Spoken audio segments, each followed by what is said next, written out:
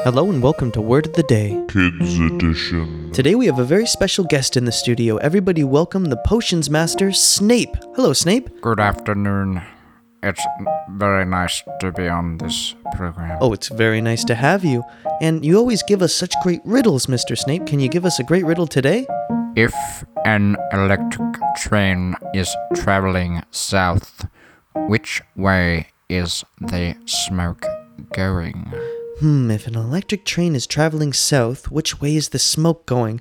I'll have to think about that while you go over our word of the day. Well, but it is a good one. I'll have to think about that for a long time, Mr. Snape. Yes, of course. Today's word is transparent. Ooh, and that sounds like a very long word. Can you spell that, Mr. Snape? T-R-A-N-S-P-A-R-E-N-T.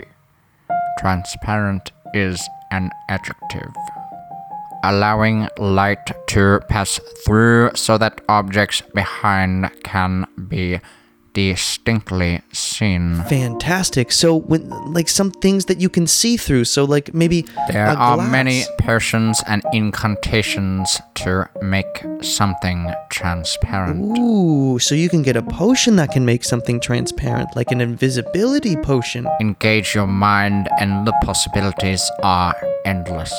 My goodness, that's amazing, Mr. Snape. Well, I think I've engaged my mind enough to answer that riddle that you came with earlier today. Oh yes, and what is the answer? If I remember, the riddle was, if an electric train is traveling south, which way is the smoke going? And I think this is a trick question, Mr. Snape. Are you trying to trick me? I wouldn't dream of it. Because I think the answer is there is no smoke because it's an electric train. Oh, clever one you are, after all. So you were trying to trick me, Mr. Snape. Yes, indeed I was.